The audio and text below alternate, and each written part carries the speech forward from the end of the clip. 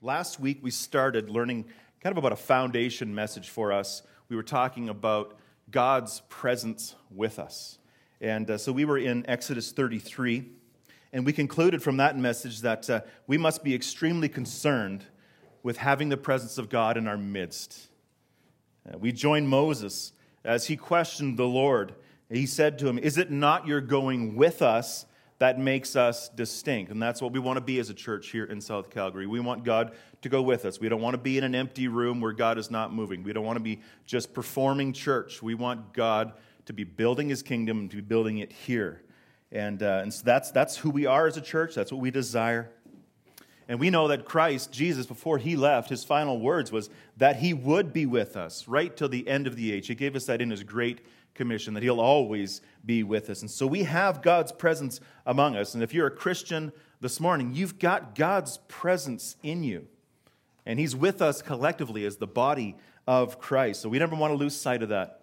And we want that to be our ultimate goal. And it's a beautiful reality. And but what do we do now? We're in our second Sunday. We're not going to be camping in Exodus, but we are going to be starting in a new book. We're going to be starting in Colossians. And we need to hear from the Lord. We need to hear from Him through His Word. And so we are a church that believes that God's Bible, His book, the Bible is perfect, that it is sufficient, that it's authoritative over our lives, that it's God's self-revelation to man. That's how we come to know Him. He wrote a book to us, to each of us, to tell us about Himself. And I'm called to preach the Word. You're called to preach the Word to each other and to the world. We're all called to believe in this authoritative Word. And so here in this church, we hold to bold preaching, bold expository, applicational preaching, which means we open up God's Word and we look into the history, we look into the grammar, we look into the original languages, and we pull out that one intended meaning that God wants us to know, and then to apply it into each other's lives. And so this church will be a church that will preach. We will preach to you and preach to each other. God told us to feed His sheep, to equip the saints for the work of ministry. And so we believe in this. And so this is what we're doing here this morning. If you don't have a Bible, just slip up your hand with you this morning. Take one of our Bibles with you. If you need one, we want you to have God's Word. I don't want you to be thinking that I'm making anything up here. We want you to know God by His Word and to be checking what we're doing against His sufficient Word. And so we're going to be starting in Colossians. And as you can see, we have a bit of a theme here. This is the theme of Colossians. That in everything, Christ would be preeminent. This is the heart, this is the hub of the wheel of Colossians. And this is the answer to our lives, that Christ is first, that He is supreme, that He is preeminent. And so everything that we're going to talk about in Colossians is going to hitch on that, and we're going to do that this morning as well. So please turn in your Bibles to Colossians. If you don't know where Colossians is, just go to the New Testament, go 12 chapters to your right, and one of our old pastors, Pastor Dan Dumas from Kentucky, he taught us how to find it. He said, just remember this, General Electric Power Company. Okay, that's going to help you find where Colossians is. So that's Galatians, Ephesians, Philippians, Colossians. General Electric Power Company, and you'll find yourself there. And we're going to be starting in chapter 1, verse 1. And so while you're turning there, I want to ask you a couple questions. A couple questions about the gospel and its effect on your life. You know, in the church, we often throw this word around, gospel. The gospel. Be transformed by the gospel. Believe in the gospel. But I want to ask you this morning, have you been changed by the gospel? Have you been transformed by the gospel? And if you have, how do you know? How do you know that you've been changed by the gospel? Is there fruit lining up with your profession? Does your life look different? You're professing the name of Christ. Is Christ shining Himself through you? Is there any evidence in your life that you are truly a Christian? And so we're going to look at some of that today in Colossians. So today we're going to be given a message from the Lord highlighting evidences of genuine faith in this Colossian church. And through our 8 verses we're going to look at this morning, we're going to be challenged as a church to examine ourselves. It's always good to be examining ourselves to see whether we're in the faith, to be looking at the evidence of our lives, to see if there is some true gospel transformation in us. And so I'm going to read, starting in verse 1 of Colossians and going down to verse 8. Paul, an apostle of Christ Jesus, by the will of God, and Timothy our brother, to the saints and faithful brothers in Christ at Colossae, grace to you and peace from God our Father. We always thank God, the Father of our Lord Jesus Christ, when we pray for you, since we heard of your faith in Christ Jesus and of the love that you have for all the saints, because of the hope laid up for you in heaven. Of this you have heard before in the word of truth, the gospel, which has come to you, as indeed in the whole world it is bearing fruit and increasing, as it also does among you, since the day you heard it and understood the grace of God in truth, just as you learned it from Epaphras, our beloved fellow servant. He is a faithful minister of Christ on your behalf, and has made known to us your love in the Spirit. Let's pray.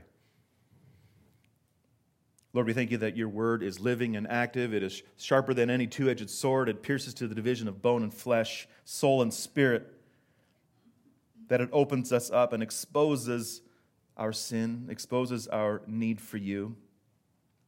We thank you that it does cut deep, and it does hurt sometimes, but we welcome that, Lord, as your people. We welcome your spiritual surgery in our life, and that you would continue to transform us into your image by your word and by the power of your Holy Spirit, working that word into our hearts. And so today we pray that you would speak to us boldly, speak to us and change us. Grant us repentance and faith this morning, and help us to long for you and to long for your return and to do your work. So we ask your Holy Spirit to be working in this place, guiding us through your word, illuminating it to us, and teaching us. And we ask this in the name of Christ. Amen. Well, in order to understand the Bible rightly, you need to be looking at a lot of things. And so we're going to be looking at some of the context of Colossians, because we're just starting this book. We need to know a little bit of this background. If anybody was in the session with Gavin yesterday, they were learning how to study the Bible. I think they pounded out about 5 hours about how to study the Bible. And so those guys are going to be ahead of the game here this morning, ahead of me. But if you want to study the Bible rightly, you have to understand the context. You got to remember it this way. Context is king. When it comes to the scriptures, context is always king, and meaning is always one. So just keep that. Write that down as a note, something to always be thinking about when you're studying the Word of God. And so rather than just jumping blindly into any text, we got to consider that the Word of God, and especially Colossians, is separated by us by 2,000 years. And there's a whole completely different culture going on here. And there was an ancient language that we don't know, the original Greek that this was written in. And there was also a vastly different geography. So you and I need to understand the surrounding context in order to find that true meaning and apply it to our lives today. And so this book that we're opening up, Colossians, is a letter. It's a letter that would have been written on parchment, not through your Word document or your email or your Instagram message that we're doing today. This is formal writing. And at the start, there would have been this formal greeting. Paul, an apostle of Christ Jesus, by the will of God, and Timothy, our brother. And so we see that Paul is named first. He is the one writing this letter. And he's the one that intends to send it to the Colossians. But Timothy himself is also named. Timothy is Paul's close companion in the New Testament. Actually, there's an epistle wrote to Timothy as well. And so some scholars might think that Timothy might have been an amanuensis, which would be like a scribe. He might have been writing the words of Paul. But maybe not. It could have just been that he was just really close with Paul and Paul wanted to mention him.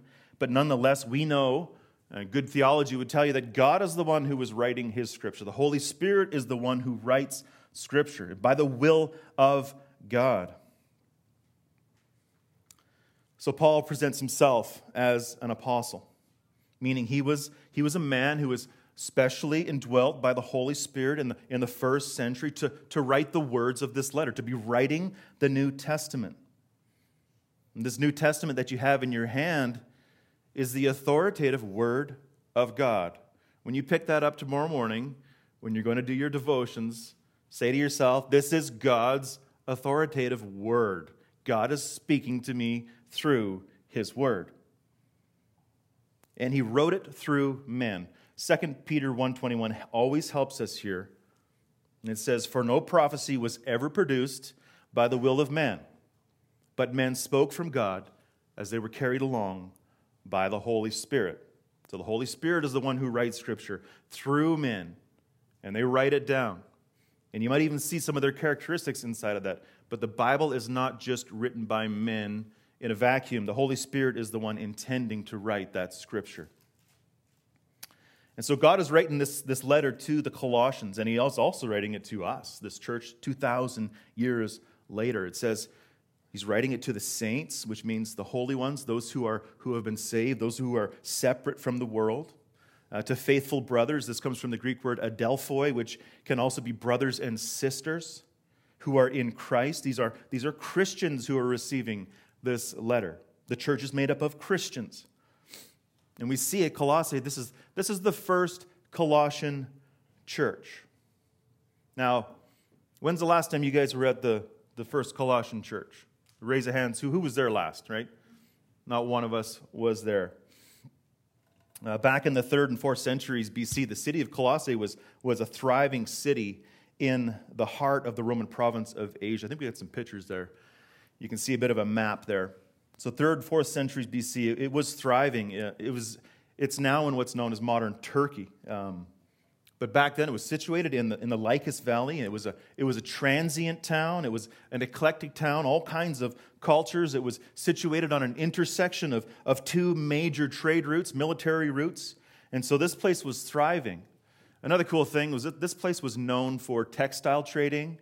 It was also known for this special wool called Colossian wool. It was a deep red dyed wool. Any knitters here among us? My wife's a knitter. Your fingers are probably going already thinking about that Colossian wool. So there would have been wool stores on every corner, right? And so this was a thriving town, a lot of commerce, and it was a busy place to be. And like I said, there was a lot of culture there as well, a lot of mixed culture, a lot of paganism. In fact, there was actually a lot of Jewish people that were brought there in the diaspora as well. But by the time that Paul was writing this letter, in about 60 to 61 AD, the town of Colossae was taking a turn for the worst. Anybody watch the movie Cars? Remember that old movie Cars? Route 66, the highway that was great at one time was Route 66, but then they moved the freeway away from this little town. I don't even know the name of that town, Radiator Springs or something. Not a real town, right? But anyhow, it's kind of true that as the highway moves, the town kind of falls apart. And that's what's going on here at Colossae. The town was really taking a turn for the worse. The economy was in a recession. And in the nearby towns, Laodicea and Hierapolis, they were ones that were growing because the highway was now closer to them. And so it was hard times. But amidst the hard times, there is this gospel-believing, faithful church in Colossae, and shining the light of Christ in that area. They knew the gospel. They knew the Christian message of Christ. They were faithful, as Paul says. But Paul was writing because there was some concerns. There was some false teaching starting to creep into the church. And so Paul's writing to address that, and he will address that throughout this letter. But he starts by writing with encouragement.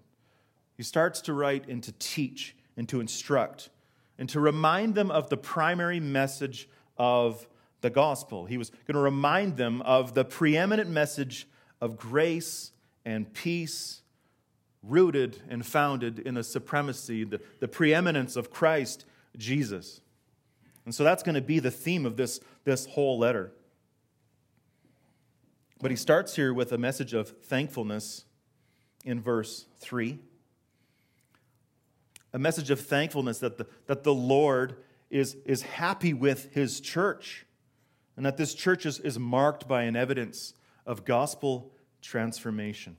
And so we're going to apply this to our own life, to be examining ourselves, to be looking for these same things in us, and to be aiming for these things as we move forward. Evidences of gospel transformation. And the first one we're going to look at starts in verse 3, and it is, we'll be marked by gospel fruit. We'll be marked by gospel fruit. We always thank God, the Father of our Lord Jesus Christ, when we pray for you, since we heard of your faith in Christ Jesus and of the love that you have for all the saints, because of the hope laid up for you in heaven. So the first thing I want you to notice here is that Paul is affirming to this Colossian church that they are proving the genuineness of their faith. And there's some clear indicators of this gospel transformation among them. And Paul tells the Colossians that when he prays for them, he prays with great thanksgiving because of the gospel that is being seen among them. And although Paul has never been to this church, he's heard about this church through Epaphras. Their character and their transformation precedes this church. Just picture Epaphras meeting Paul and telling him about his church. You know, one of the saddest things that I witness, now that I'm new to ministry, is that when pastors get together, oftentimes they're not talking about this.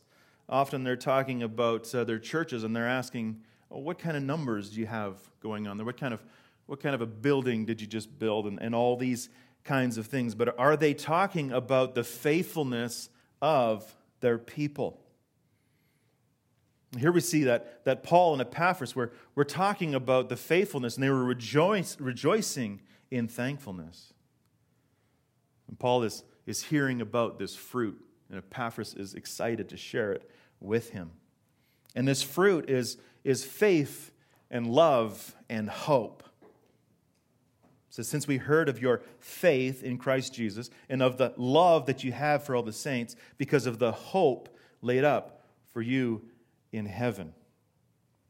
And so let me ask you, is our church, our new church, going to be known for faith and hope and love? And how about you in your life? Are you marked by faith and hope and love? Paul often uses this triad in the New Testament.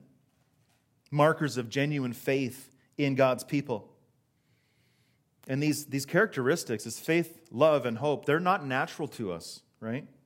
True faith, redeeming love, and everlasting hope cannot just be whipped up within ourselves apart from the indwelling presence of the Holy Spirit. And so let's not be quick to glaze over these terms as we study the Scripture. Let's take a look at our hearts and see where we are when it comes to faith, love, and hope. And so we see here that the gospel produces faith. And so are we marked by faith? Were you once a skeptic and now you believe? Do you readily run to Christ? These concepts, faith and believe, they're also words that are just casually tossed around in our world without much care.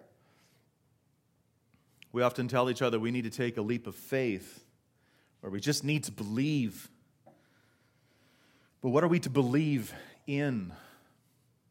I might have shared this before with some of you, but when we were on a holiday once down in San Diego, we went to go to SeaWorld, and that's where they have the big whales there that splash in the water, and they had this show, and all across these video screens, it kept saying, believe, believe, believe, for the whole show.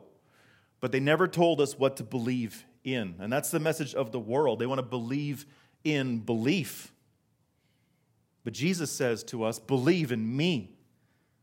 So the Christian faith doesn't just believe in belief, it believes in evidence. It believes in Christ Jesus, the marks of Him in this creation and in this Word.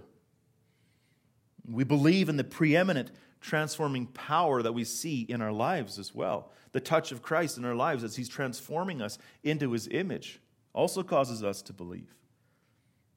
And that's why Paul praises God for producing faith in these Colossian people. They have faith. And they don't just have faith in faith. They don't have faith in themselves, but they have faith, it says, in Christ Jesus.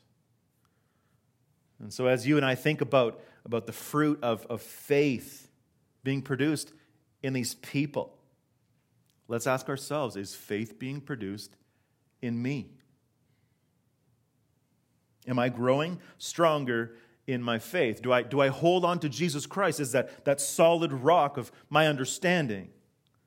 During the hardest times of my life, am I running to Him? Do I believe in Him? Do I trust in Him? Or the minute that something hard comes in, do I tend to lose it? Do I kind of go sideways? And would your family and your friends characterize you as faithful? Would they characterize you as faithful? Friends, we often fail at believing. I think all of us live at different stages of belief at times. Sometimes it's weaker, sometimes it's stronger.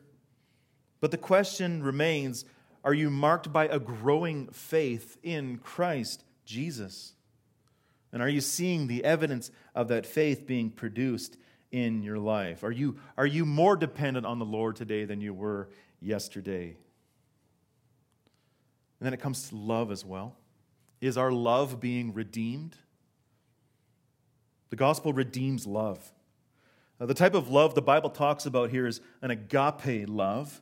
It's not a self-focused love. It's not a shallow love. It's not a sexual love. It's a love that Paul says here is a love that we have for all the saints. It's a self-sacrificing love for one another in the church. This should remind us of Jesus' words in John 13:35, that the world will know that we are disciples because of our love that we have for one another. It's love. It's spiritual produced love. Now, apart from God, we love, right? We do love one another. Unbelievers love one another, but it's a fallen love. It's an imperfect love. It's not a vertical love aimed at the Lord. But God comes to redeem love. And genuine Christians are marked by this redeemed Christian love. And Paul says this love and in this faith that he was just talking about, he's heard that it's alive and it's well within the Colossian church because of the hope laid up for them in heaven. Hope. And so we also see that the gospel provides hope. The church at Colossae, they weren't a hopeless people. They trusted in the Lord. They knew that the eternal outweighed the temporary. They knew that even in these trying times, as their economy was failing and the city seemed to be in decline and things were crashing all around them, that they could hold to the one who is our hope, our everlasting hope. One interesting fact to consider here is that within a year or two from when this letter was written to the church at Colossae, there was a massive earthquake that leveled the town of Colossae. And so just think about these hopeful people, hoping in the return of God, hoping in heaven, and the world crashed down all around them. That's where we want to be. We want to live knowing that this world could fall around us. We could be in all kinds of tragedy. We want to hold on to the rock of Jesus Christ. These people were a hopeful people. The gospel provides this hope, this faith, this love. And they hoped in heaven, something that can never be taken away for Christians. It was laid up for them, which means it was reserved for them, stored up for them. It wasn't our own doing. It's been reserved by Christ through His power and His resurrection. It cannot be removed from us by any kind of power, any kind of dominion. We're pilgrims in this world. We have an eternal life to come. That eternal life starts now when we repent of our sin and trust in Jesus Christ. But we know that there's eternity ahead of us when we get to be face to face with the Lord, with Him in heaven. 1 Peter 1:4 tells us that it's an inheritance that is imperishable and it's undefiled and it will not fade away and it's reserved in heaven for you. And that gives us great rejoicing. So where are you placing your hope this morning? Where are you placing your hope in this world? Is it rooted in heaven, in the person and work of Jesus Christ? Or is your hope placed here right now? It's a good thing to be examining. Where is my hope this morning? When something's taken away from me and I squirm and I get worked up, is it because I'm placing my hope in other things? The gospel produces hope. And so as we analyze these gospel fruits, this faith and this love and this hope, do these three characteristics mark your life? Ask yourself, does this sound like me? Am I a faithful, hopeful, loving person? Is this my overall character? Now we know that we don't do any of these things perfectly. The Bible talks about being above reproach. That doesn't mean that we reach perfection in this life. We're going to fail time and time again, but we have a goal, and that is to be found in Christ's righteousness, but growing in Him, and that these fruits are actually starting to grow in us. And it happens by believing in the transforming power of the preeminent gospel of Jesus Christ. And so as I look out onto this crowd, I know most of you, and I'll tell you that I want to encourage you. I want to encourage you that I'm seeing these things in you. I'm seeing increasing love, increasing hope, increasing faith. God is at work amongst us. And we have much to be worshiping Him for. I would boast, just like Epaphras did to Paul, that my people, our people here are growing in faith. And so be encouraged by that this morning. If you're looking at your life and you're saying, hey, there's just something wrong. I just don't see a lot of faith. I don't see a lot of hope. There's always time to repent. The Christian life is a time of continual repentance. Not that we're losing salvation. That can never be lost from you if you are His, if you are found in Him. But there's this ongoing progression of sanctification as we grow and walk in the Lord and we grow in holiness in Him. These things should be evident and start growing in your life. So, and as God teaches us through His Word, we see this fruit increasing. And this increasing, we're going to call multiplication. We want the fruit to be multiplying in us. We want it to be multiplying out of us. And so we see in the next section, another evidence of gospel transformation is that we'll be marked by gospel multiplication. We'll be marked by gospel multiplication. Starting in 5b. Of this you have heard before in the word of truth, the gospel, which has come to you, as indeed in the whole world it's bearing fruit and increasing, as it also does among you, since the day you heard it and understood the grace of God in truth. So Paul is saying here, this word of truth is the gospel. And that's what the Colossians heard, and that's what the Colossians believed. This gospel multiplied from somebody else.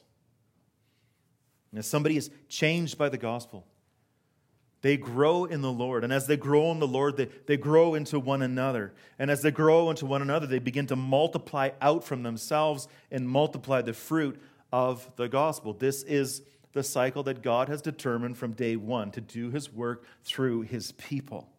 And so the more that you grow, the more that you spill over into somebody else, and that person hears the gospel, and they come to faith, and they believe, and they are transformed, and they start to grow, and they start to multiply. That's the plan. Now this Greek verbiage used here of bearing fruit.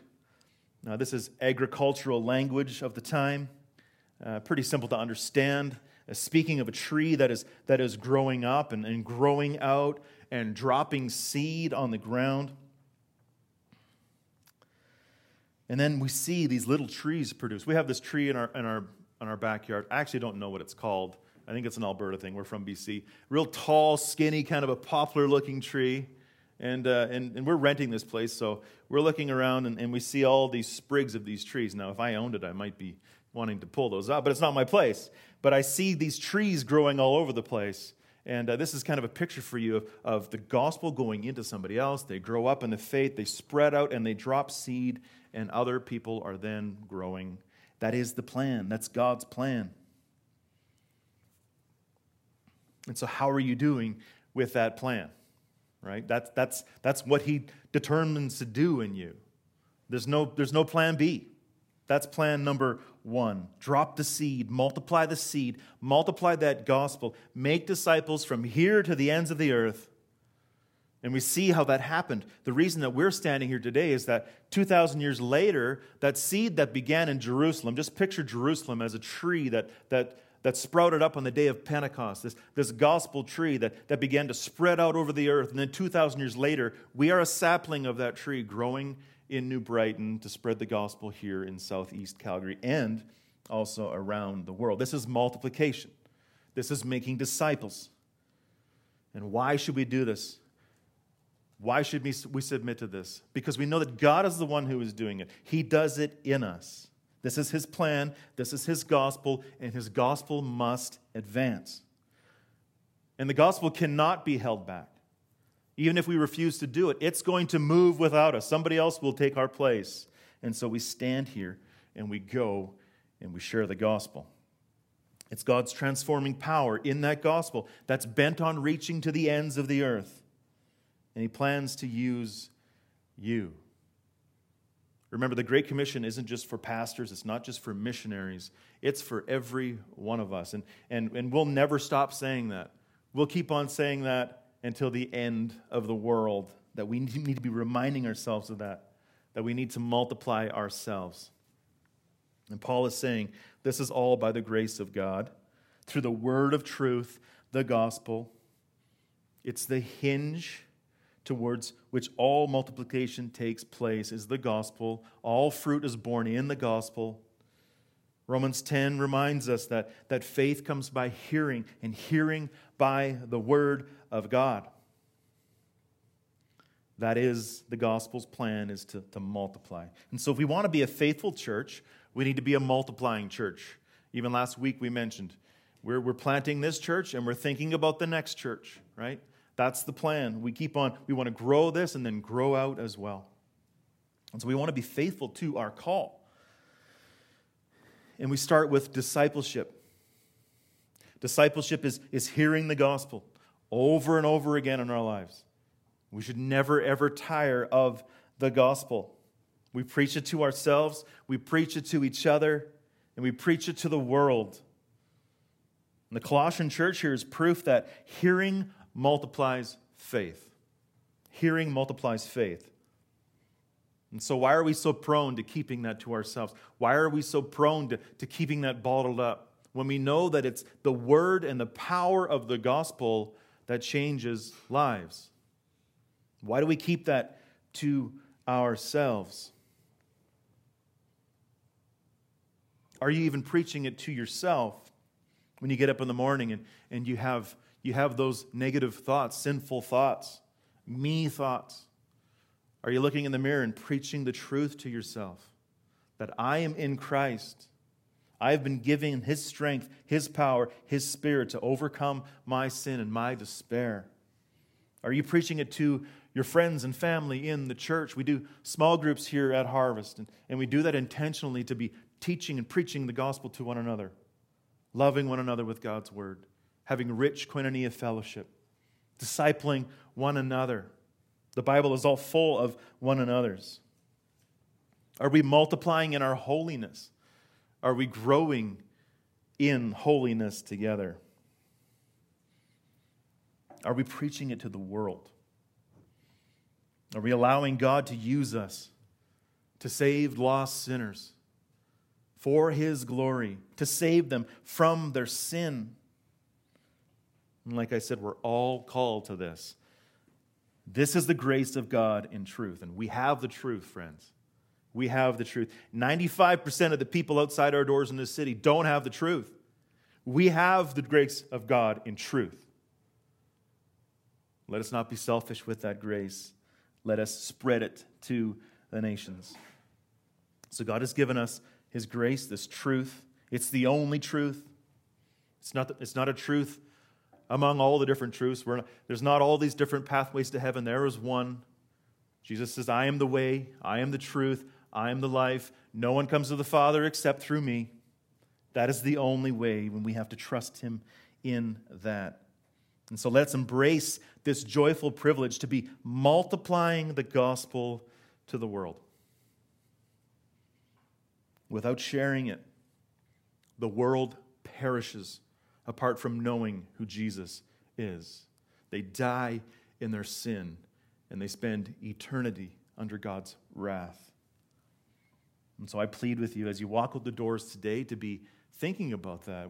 When you see that person on the street, when you sit across that person on the train, when you say hello to your neighbor when you go home, be thinking about this. That person may die today, and they would die in their sin, and God is calling me to go to them with the truth. And the gospel has the power to transform them. This preeminent gospel of Jesus Christ, this grace of God, will transform them and begin to change them into the image of Jesus, and they'll be saved from their sin. So are you marked by gospel multiplication? And then we see in this last section one more evidence of transforming power of the preeminent message of the gospel. And it's this: we'll be marked by gospel service, which is really in line of what we were just talking about. Starting in verse 7, it says, just as you learned it from Epaphras, our beloved fellow servant. He is a faithful minister of Christ on your behalf and has made known to us your love in the Spirit. So by the grace of God, this man from Colossae, this Epaphras, he was visiting the city of Ephesus when Paul was working for 2 years with the Ephesian church.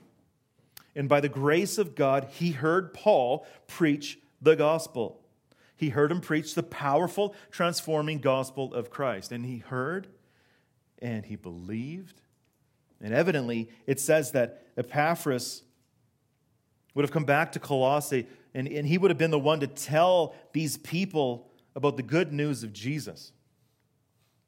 So just like the Samaritan woman at the well, remember Jesus met her and was talking to her about living water.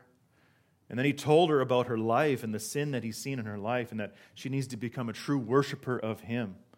When she hears the gospel, and what does she do? She runs to her town and she tells everyone she knows about Jesus Christ. And so we see Epaphras here. He was a multiplier. It says that he was a servant, a disciple maker. It says our fellow servant, our beloved fellow servant and faithful minister. Now the word being translated servant here can be more directly translated slave, bondservant. Servant can sound just like somebody that might come and clean the carpets. Slave is somebody that is owned by God. And so he lays down his life. He lays down his life for the truth, for the gospel. He gives up trying to be CEO over all of his plans. He gives up trying to be the boss of his life. He pushed himself outside of his comfort zone, and he was compelled to enslave himself to the work of ministry. He was a minister. He knew what was at stake. He got it. He understood it. And there is a wake of believers that are left from his ministry. He understood the Great Commission, and he was obedient to the call. And he was marked by this unwavering, sacrificial life, this service to the Lord. And so we're all called to be ministers. The Bible tells us that we belong to a ministry of reconciliation, reconciling sinners to God. He uses us. We're all ministers. The minister is not just the guy standing up here in the pulpit. We all minister to one another. We serve one another. We serve the Lord as we do His work. We're called to serve. I've met a lot of awesome ministers in my life, a lot of servants of the Lord, people who have devoted their whole lives to the gospel. to preaching the good news. And I pray that that would be you and me, that our legacy would be that those people served the Lord faithfully. They weren't afraid. They devoted their lives. They made room in their life to serve. They made the way for them to be available to the church, to work for the church, to do God's work, to either to go on a mission, to be at mission here, wherever God is calling you, you are called to serve. And Epaphras displays that for us here today. Just a couple weeks ago on January 9th, it marked the 62nd anniversary of the death of 5 missionaries on the banks of the Calgary River in Ecuador. These 5 guys, Nate Saint, Pete Fleming, Roger Uteran, Ed McCauley, and Jim Elliott, they were trying to reach the lost people group in the Quechua Mountains, the Quechua Indians deep in the jungle of Ecuador. And these men made contact with this tribe that they heard about, this violent tribe that was always warring with one another and other tribes. But they knew that they were lost apart from the gospel of Jesus, and so they went. And they started to make contact. They had a plane and they had a bucket, and they were sending down presents to these people, and they would land on this shore next to them. And they actually met some of the native men. And then they had plans to come back. And so they came back, they landed again on the shore, but something went wrong with the villagers, with the tribe. There was actually a lie spread about these guys that they were coming for other purposes. And so as these 5 men landed in the plane and they got out and they were on the shore, the natives came and killed them. Killed them, and they were trying to meet them and trying to share the gospel with them. They wanted these natives to know the power of the transforming message of the preeminent Christ, that their hope can only be found in Him alone and not in their animistic practices. But they were killed for the gospel. They were faithful ministers, faithful servants. They knew this transforming message. But what was beautiful about this story is that's not where the story ended. So we rejoice that people are martyred for the faith. They're witnesses of the faith. What came after that was that the wives of these men returned, and they continued the mission, and they actually made contact with these people. They made the Time magazine back in that year. Elizabeth Elliot and the other wives began to minister to these people. They made contact, and the villagers, these tribal people, brought them in. And they started to reach them with the gospel.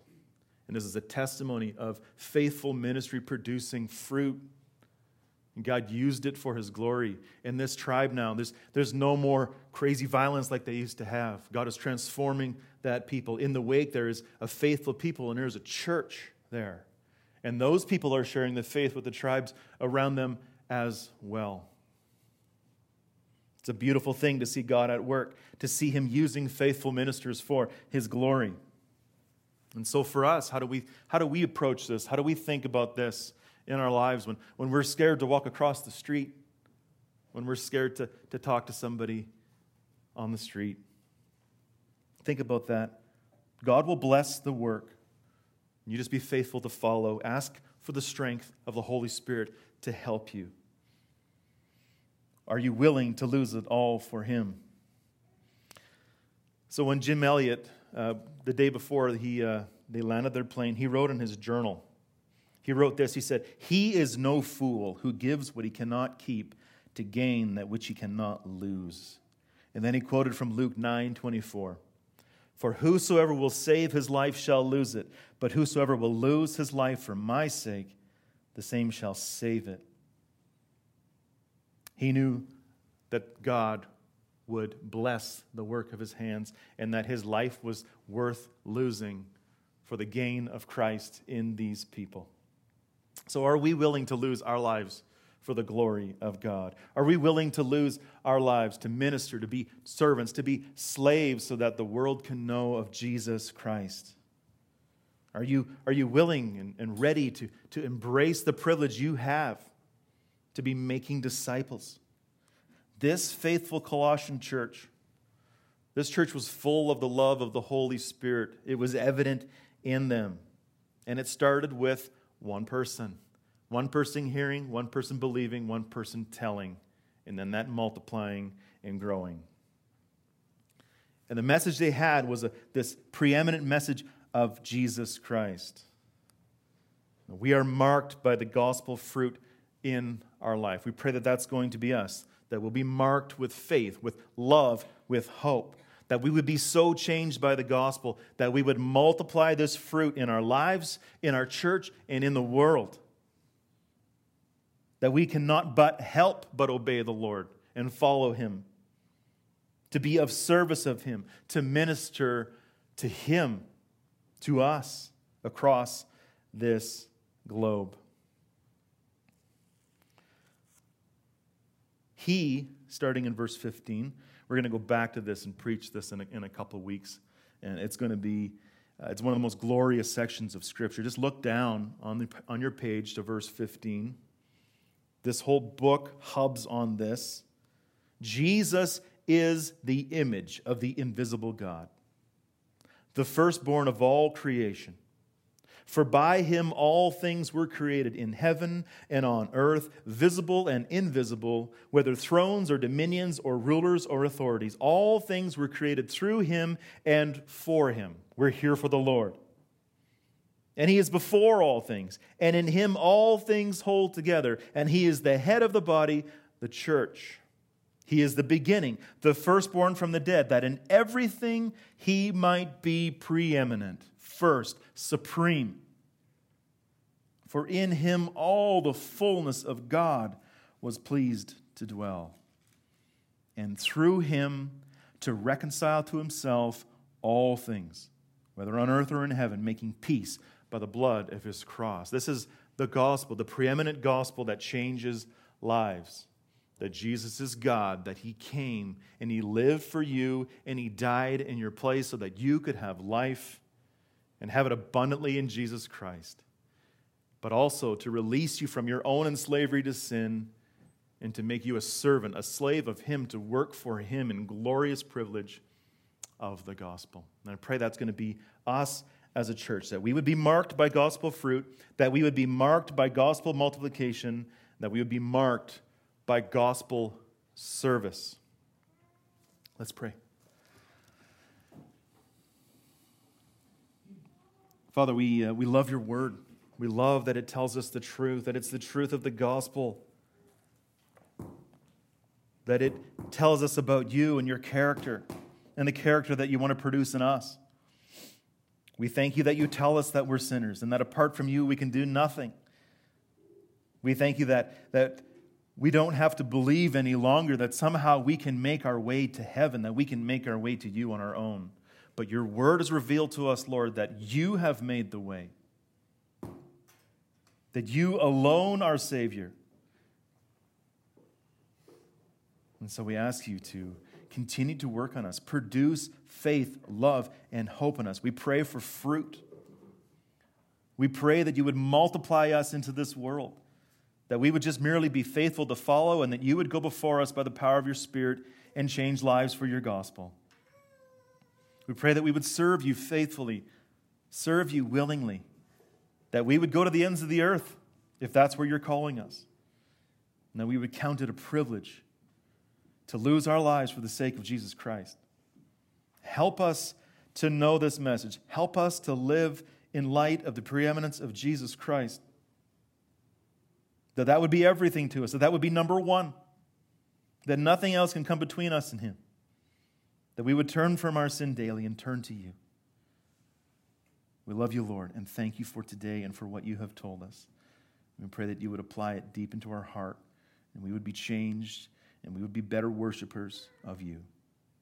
We ask this in the strength of the Spirit and in the name of Jesus Christ. Amen.